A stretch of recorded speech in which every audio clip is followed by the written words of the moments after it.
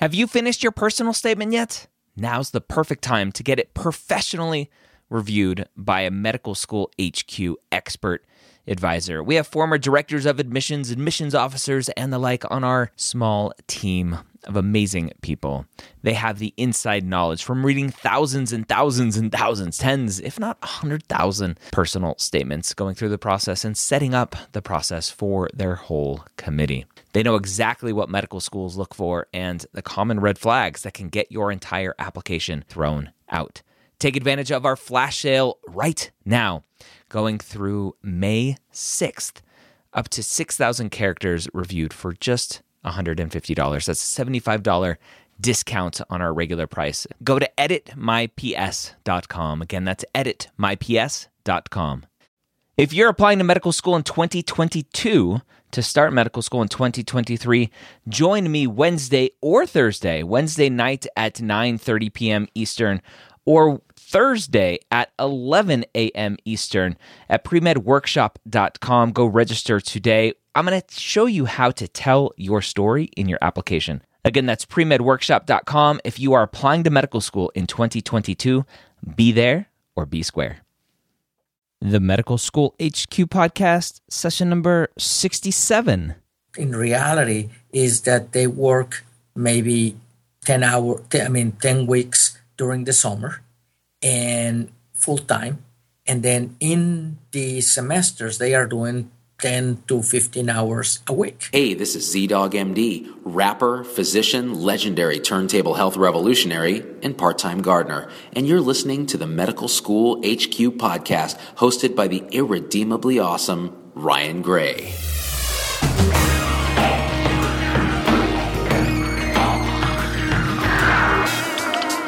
Welcome back. I am your host, Dr. Ryan Gray, and I believe that competition amongst your pre-med and medical student peers is detrimental to becoming a great physician.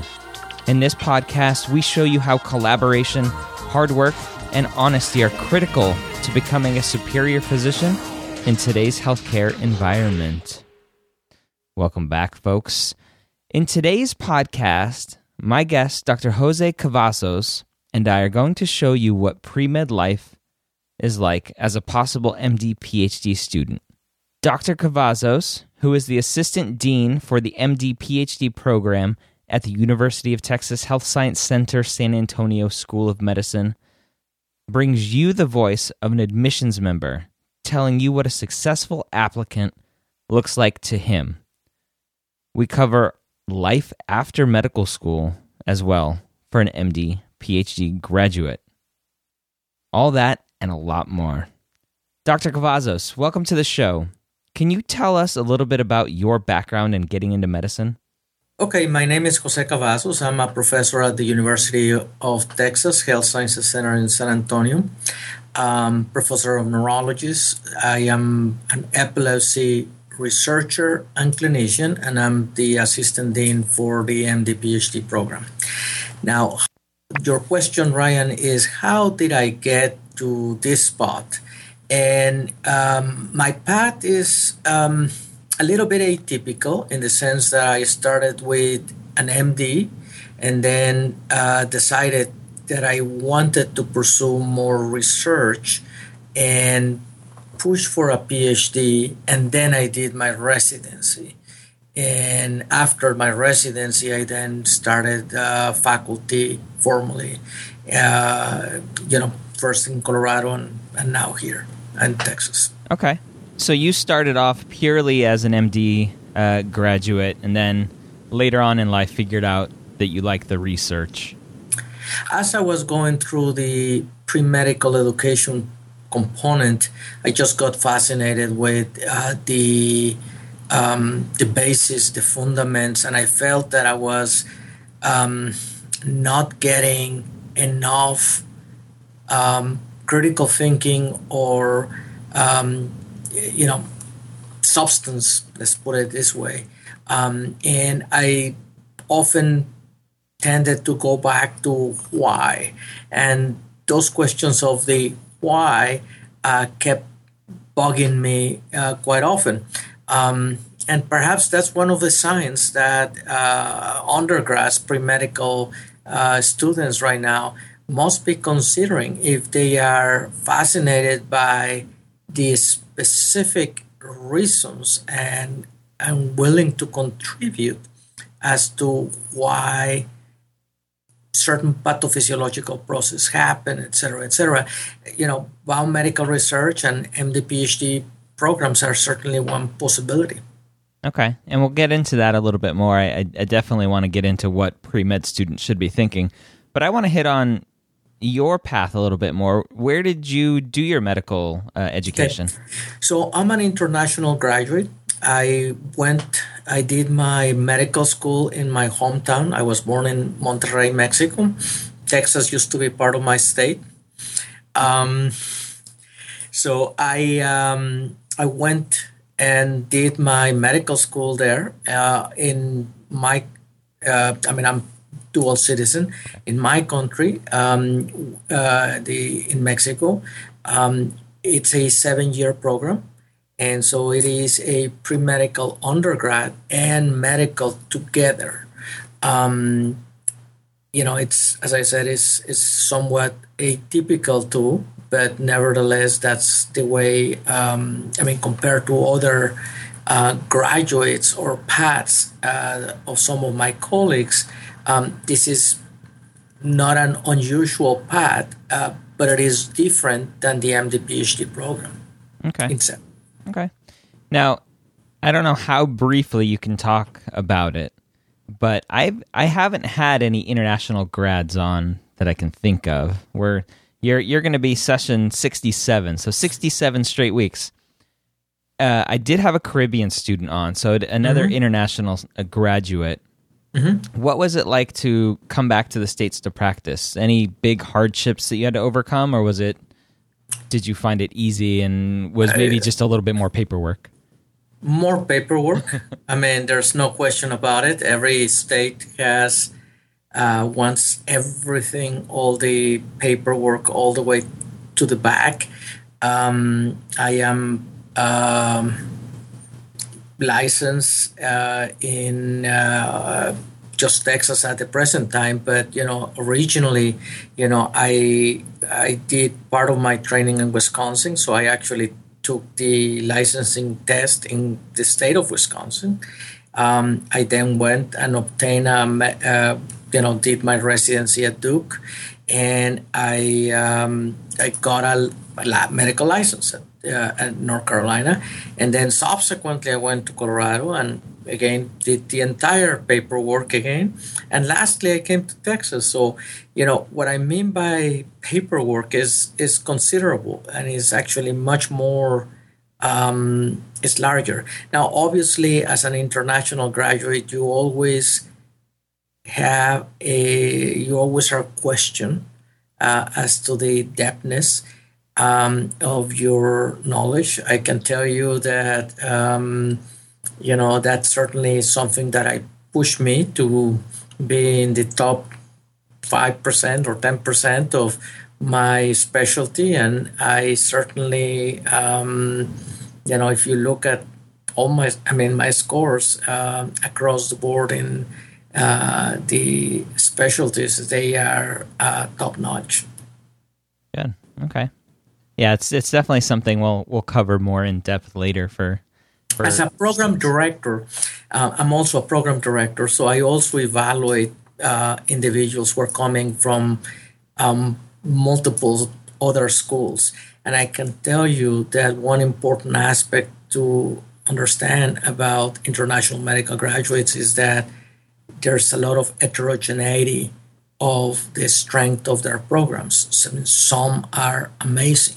Mm-hmm. Some are not equivalent to the education and quality controls of the United States. Yeah, and that's something I try to get across to students. Just because you go to Harvard doesn't mean you have a free ride anywhere. Absolutely. You get out of it what you put into it, no matter where you go. Exactly. And you mentioned you're a program director. I'm assuming it's for neurology. You haven't mentioned that you're a neurologist. Yes, I did said at the beginning Okay. that I was a neurologist, but Okay. nevertheless, I'm a program director for a sub-fellowship, a fellowship of neurology, Okay. and that's clinical neurophysiology, which is the guys who read brain waves and do EMGs. Okay. The squiggly lines. Yes, indeed. Now, my wife, Allison, who's a co-host on the show sometimes, she's a neurologist. I think I mentioned to you in an email. I see. And we were both very skeptical at the start of her medical training, her neurology training, about what those squiggly lines meant. But now she swears there's stuff in there that she can read. You bet. So let's talk a little bit about being a pre-med and those considerations about going to an MD PhD program. Obviously, the decision to go to medical school is a big one all in of itself. Mm-hmm. How are pre-medical students supposed to know that an MD PhD is what they want to go into? Well, that's actually a bit of a revelation that happens when you, as a pre-med undergraduate, perhaps to become rounded, do a little bit of research in the lab, typically a wet lab. And what happens is in those settings, you might be exposed to individuals who are clinician scientists, or you might have a mentor who is a clinician scientist. In some institutions, that may be one of the cases. You may be exposed to students who are undergoing this path. Now, truly speaking, let me just backtrack and say, as program director for an MD PhD program, what you are looking for in an applicant is an individual who has had sustained research experience for several years. And that is one of the reasons why when we're reaching out and doing recruiting, we go to the early classes, because what you want to say is indicate that this is a potential avenue, and if you want to go that route, you have to do a series of things.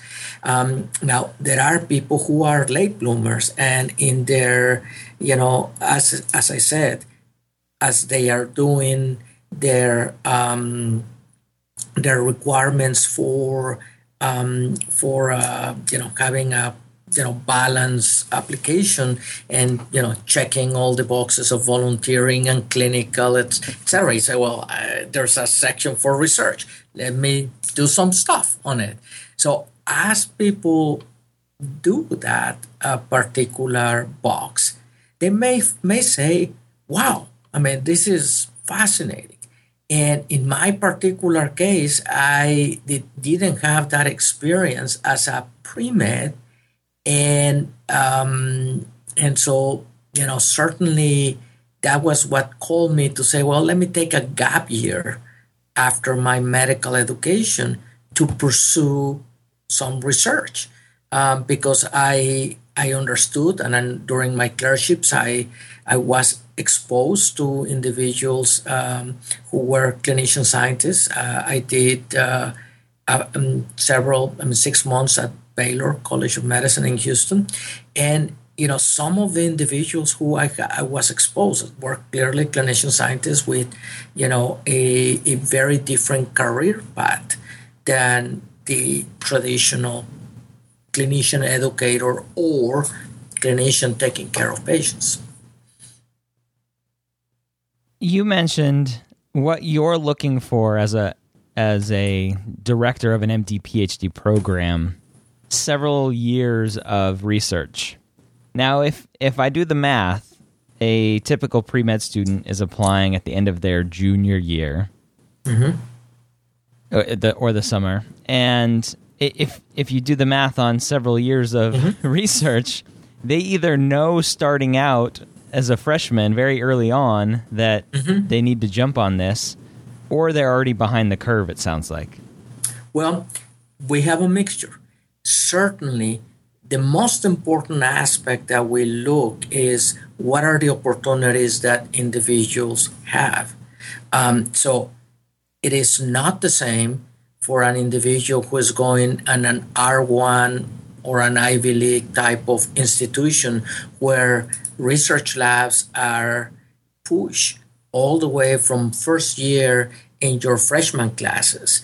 And those opportunities are discussed quite openly by the faculty, and in some extent it is expected for some individuals to have those types of experiences, regardless if they are going to go straight into the MD path, period, or PharmD or whatever other pre-health path.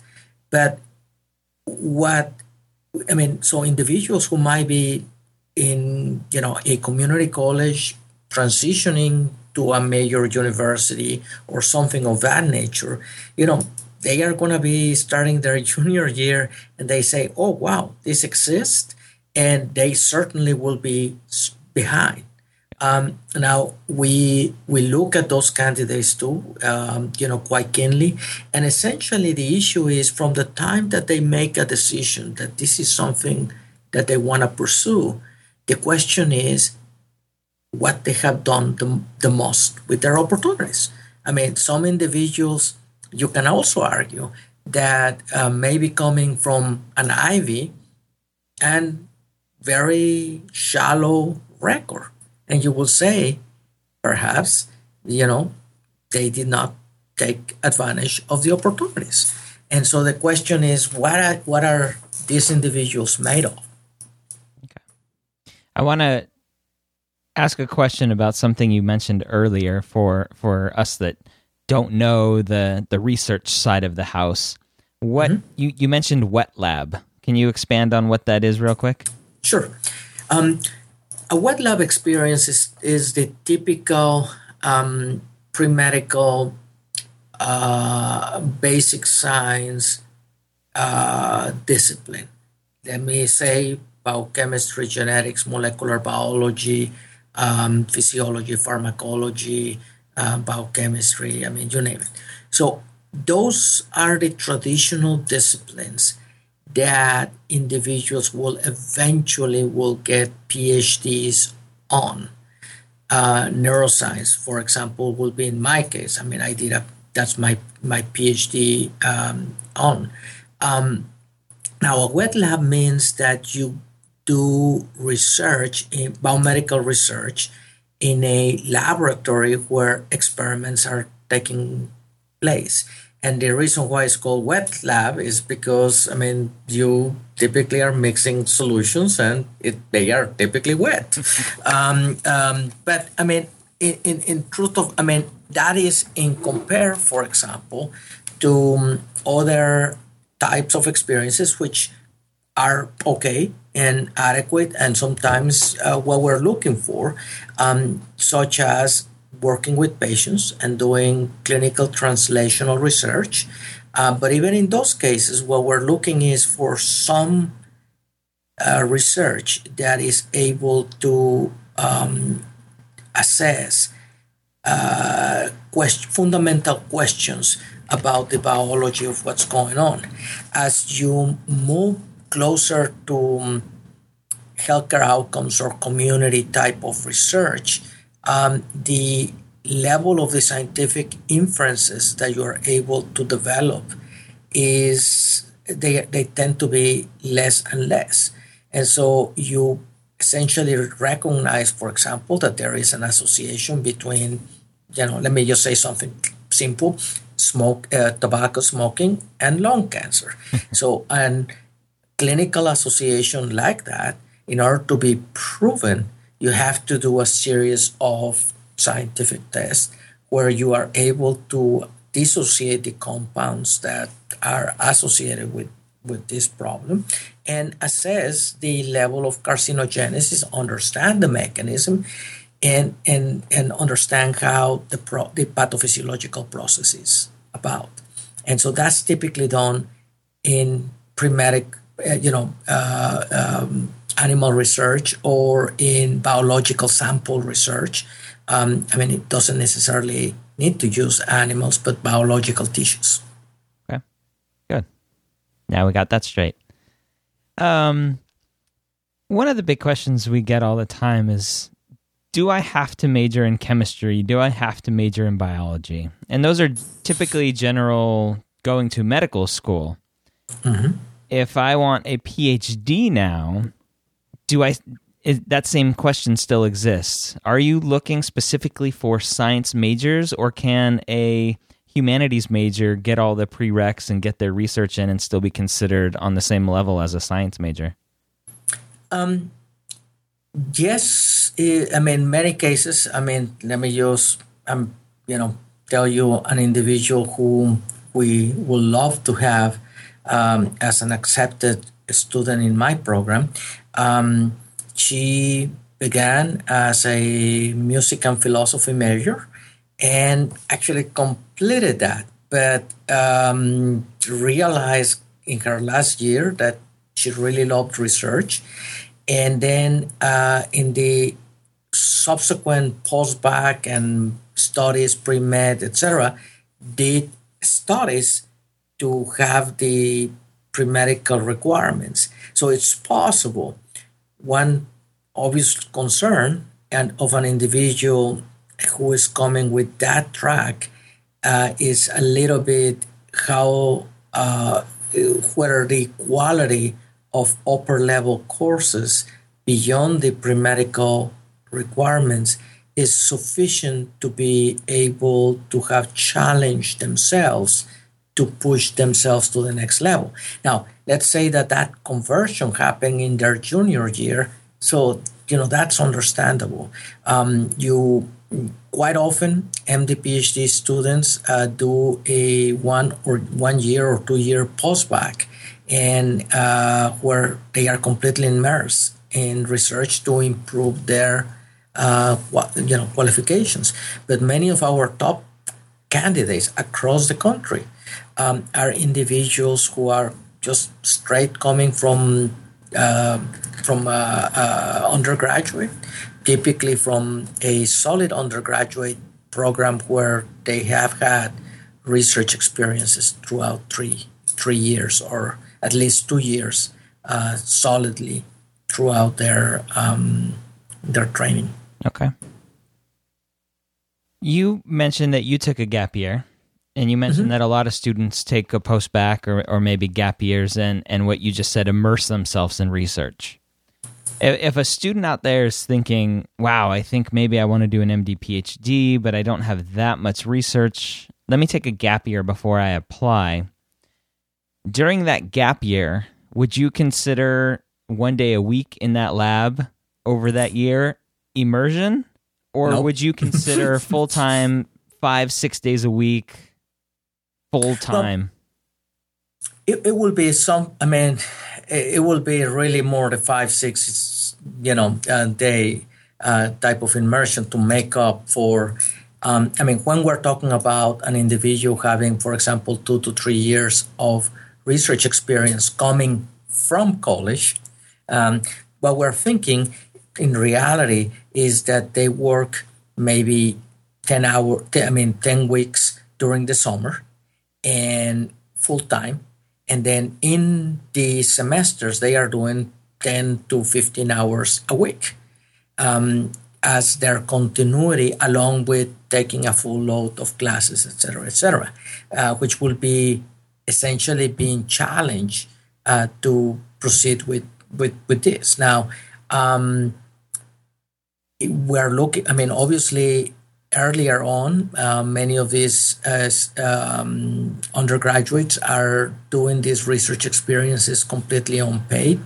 But, postbacs are typically, funded positions. And so, for example, one of the premier places I will be actually recruiting there in a couple of weeks is at NIH. And so the NIH has an immense, variety of research laboratories. They have a program called the IRTA program, and it is a program where qualified students who have just finished their undergraduate training, or they are about to finish, they apply to this program, and they are able to be selected and paid to work in a lab, on a world-class lab, research lab. And so those are amazing opportunities that many students have. As long as the government doesn't shut down anymore, please. Well, that's another story. Indeed. I mean, so MD PhD obviously is a very unique, very hard path, a different path, a longer path. Do you have to be an MD PhD to be a physician scientist? No, but it gives. So let's start talking about what MD PhD programs are. MD PhD programs, essentially, you still are gonna be going out to a series of interviews. That's the last. And maybe invest $5,000 or $6,000 in between interviews, applications, etc. in AMCAS. But once you're done with that, you enter a situation where your entire tuition fees for the MD, for the PhD are entirely paid. In addition to that, you are given a stipend, certainly a predoctoral student stipend, typically somewhere in the range of 22 to 32 perhaps in some cities. In my program, we provide 26,000, but given San Antonio's low cost of living, that's actually probably much more than the 32 that may be getting in New York City. So in terms of being able to afford some decent living situation. In any case, after completing your PhD and MD, and you're paid that throughout each of the 7 to 9 years of both medical and PhD education. Now, that's the majority of the MSTPs, or actually all the MSTPs, as well as the many of the fully funded MD PhDs. And explain real quick the MSTP. Okay, so there are 45 programs in the United States that receive NIH funding in a training award called the Medical Scientist Training Program. This is a NIH T32 application to the National Institute of General Medical Sciences. It's a application that essentially is a review, programmatic review by a study section, that the training that goes on in that particular institution is fantastic. There are other NIH awards, which are, for example, F30s. These are individual awards that are obtained by MD PhD students. My program, for example, has one of the highest number of F30 awards per MD PhD student, and the reason for that is because as we don't have an MSTP funding, we're a relatively young program. Those programs typically have been around for 15, 20 or more years before they obtain that type of funding. You go for other types of, or you apply for other types of funding. My program in particular, it's going for applying for the MSTP funding. But that essentially is they are funding about 20% of the slots of the positions that exist in a particular program. Now, if you look at MD PhD programs, there are programs that have the mega programs. There's a couple that have over 150 MD PhD students. That's over starting from including all the students from year 1 to year 7, 9, 10 in some rare cases. And then there are about 10 more programs that are over 100 positions total. And that means that, the mega programs, they may have 25 positions per year. The medium-sized programs or the large programs may have there's actually 13 programs with more than 13 positions per year.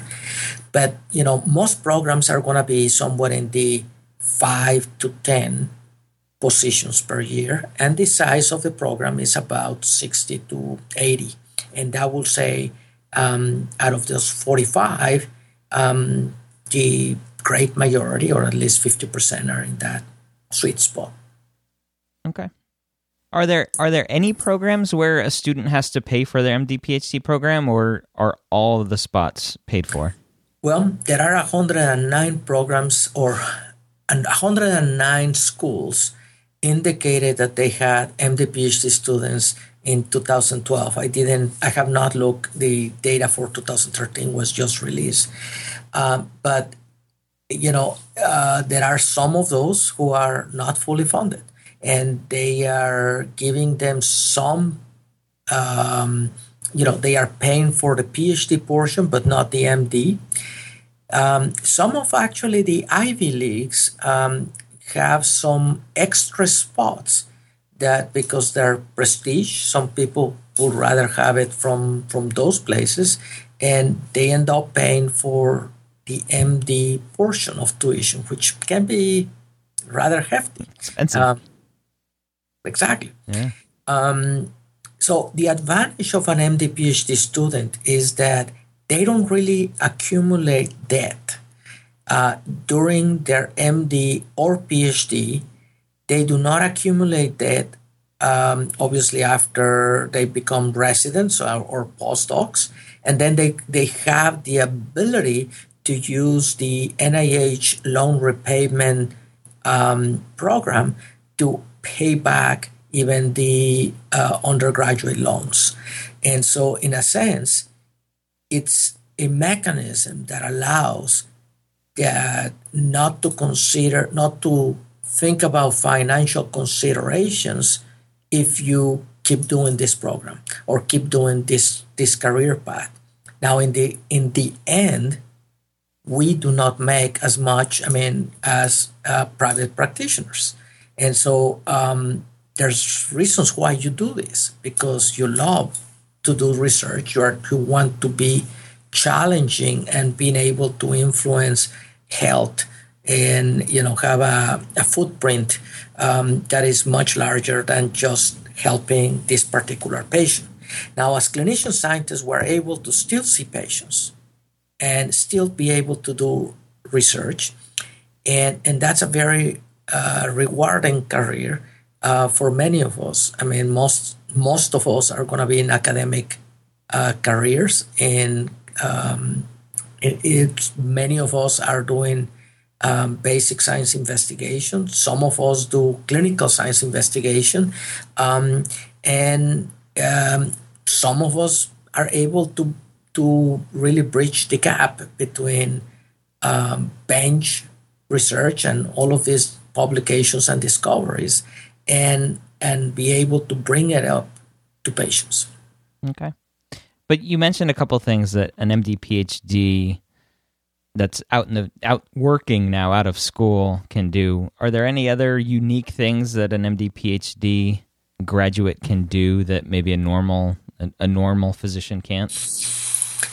Well, another thing is industries, and I'm talking about pharmaceutical industry, but also device industry, is fairly interested in individuals with this type of training who are able to translate premium research discoveries into clinical platforms. And that idea of doing taking preclinical trials and getting phase 1 and phase 2 studies done, that it's a very particular expertise.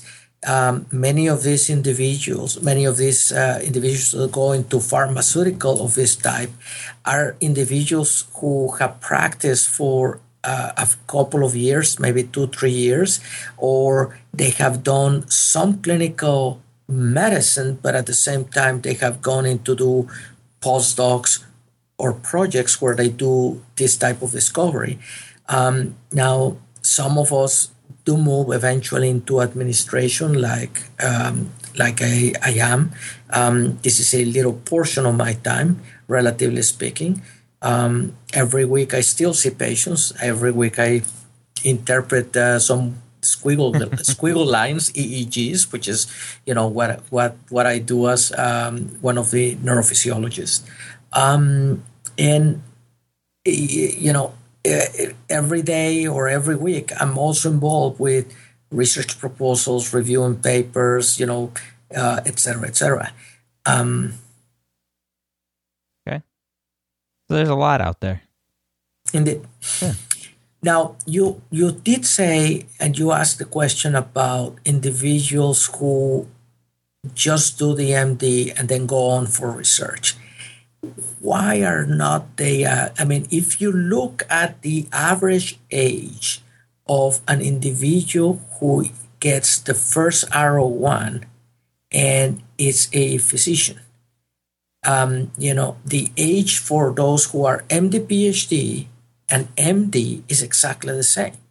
So what happens for the MDs who are obtaining further, research, R01, NIH grants, etc., is that they earn their stripes by doing additional research training as postdocs after their completion of their either residency or during their residency. So there's no shortcuts. The advantage of doing the MD PhD, in a sense, is that you're able to take, we accept a student for the program. We don't accept it necessarily so that they become, medical physics or biochemistry or geneticist or whatever. What we're looking for is the best candidate. And you're able to take that risk of doing a rotation in another field that may not be necessarily what you had been exposed as an undergraduate in researcher. And in the contrary, once you have done and finished or you're doing your residency, you typically are more advanced in terms of your lifetime career. You may be already having a significant other, you may have children, so the amount of risks that you take are much smaller. And so you go more for a sure thing. And so that's, on the other hand, if you persist, you have a very high chance of succeeding. But, not as many people enter successfully at that level. Okay. You mentioned just now what you would consider a strong candidate for an MD PhD program. I know it's hard to say this is the perfect candidate that we want because every application is different. Mm-hmm. One question we get all the time is what is the minimum amount of research do I need? Is there a number that you guys look for, or is it just more quality type research?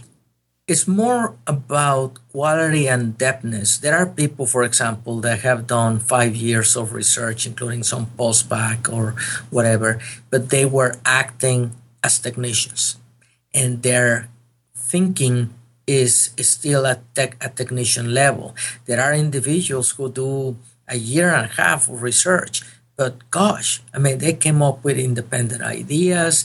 They, the letters of recommendation from the PhD, from their research advisors are critical. Now, on the side of, the usual thing that we compare to other MD applicants, we do need to convince the medical school that this individual is interested in becoming a clinician too. So they need to have done some shadowing, but rather than doing 500 hours of shadowing and things, or volunteering and etc., we're looking for 100 hours of shadowing, a little bit of volunteering, and mostly research, and it is quality, as you indicated. I'm glad you brought up the technician portion, because we get the same problem with undergrads who, quote unquote, volunteer in the hospital, and what they're doing is like I did. I made the mistake of going and showing up saying, "Hey, I want to volunteer," and I got put at the information desk showing people where the elevators were. How does a student start off and get that quality research experience? How do they be a little bit more forthright and say, this is what I want to do, give me the good stuff? Or should they start in more of that technician role, get a little experience, and then have those conversations of, okay, now I want to be higher up on the totem pole? So typically that's the way it works. I mean, it is pretentious to come seriously. I mean, as an undergrad with, give me the good stuff, and by the way, I don't know anything, and I don't have any experience whatsoever. So you need to earn your stripes. No, we are not expecting necessarily publications. They are a bonus. And how generous some research advisors are in terms of putting individuals as, third, fifth, whatever, 10th author versus, having a single publication, but they are first author or second author, or they had a significant take on a particular project. So often, even if it is, I'm gonna start working with this postdoc or this graduate student to take this particular project to another piece. But it is, rather than I'm just washing dishes for the lab, which is another common equivalent to what you were indicating, is I want to take a particular area of the science and, and really help out.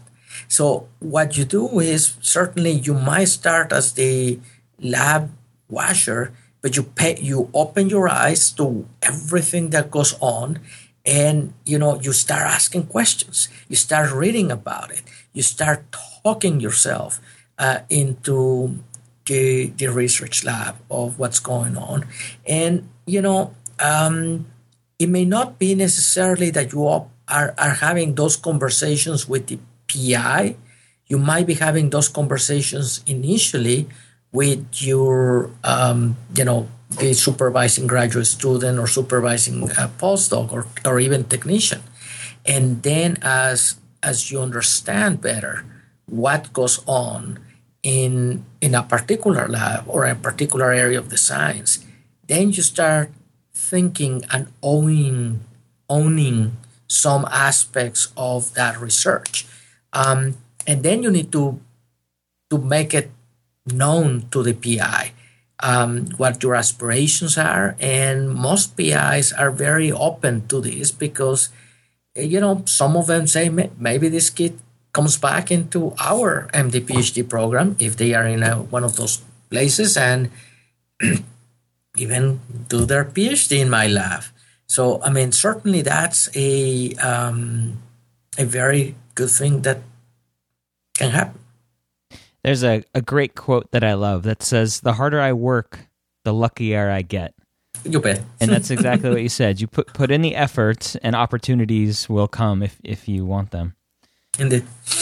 Do you have any final words of wisdom for a pre-med student out there that's possibly looking at an MD PhD program? Well, obviously, SDN has a fantastic and very active physician scientist forum. Sometimes it's depressing because some NIH is not giving grants, etc. But the reality is that even in 2013, 14% of the ideas that were submitted to the NIH, which, by the way, they were a record number, got funded. And the reality is that MD PhD students and graduates are going to have a better chance of competing for those awards and being able to stay in academia during the tough years as compared to the, very plentiful days.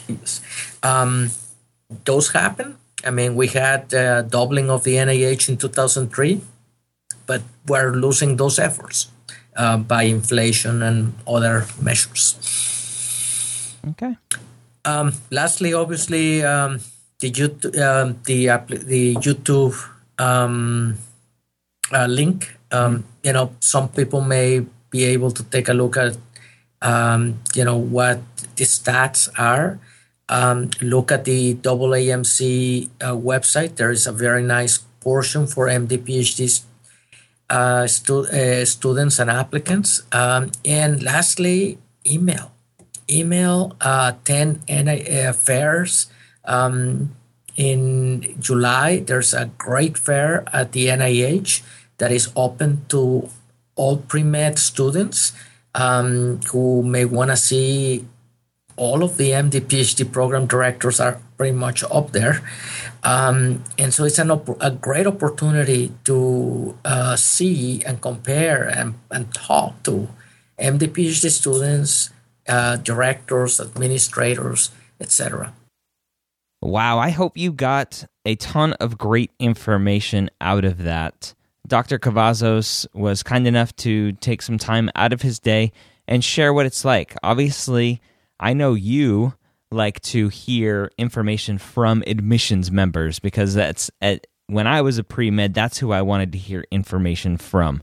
So Dr. Cavazos, as the assistant dean for the MD PhD program and also the assistant dean for the medical school as a whole, shared with us his thoughts on what a successful applicant looks like. And so take this information with the realization that it's one person, it's one admissions member. So every school looks for something different. Every admissions committee has a different job, a different role when they're evaluating students. And so that's why it's hard to give concrete advice to you, because every school is different. Every year it's different. So take that with a grain of salt, but a lot of great information that I hope you can use today as you move forward on your path to becoming a physician. I do want to thank 3 awesome listeners for taking a couple minutes and leaving us 5-star ratings and reviews in iTunes. We had Lessa RF, who said, the best podcast for pre-meds, especially non-traditionals such as myself. She said the subject is A+++++. That's awesome. I wish I could put that into my AMCAS application. We had Pearson, said, excellent podcast, terrific podcast for diverse medical and pre-medical audience. And RJ Stowe 2 says, I'm new to this podcast and have selected podcasts randomly, but everyone I've chosen has incredibly benefited my journey. Awesome. Thank you, RJ Stowe 2. Thank you to those 3 people. If you haven't taken a minute or two to leave us a rating and review, that's okay. You can do it right now. Literally, it takes about a minute or two. You go to medicalschoolhq.net/iTunes, and you can leave the rating and review there. If you listen on Stitcher, you can rate us in Stitcher's app or online. And so we greatly appreciate it. That increases our visibility in iTunes, so when other students are out there looking for something to listen to, they can find us.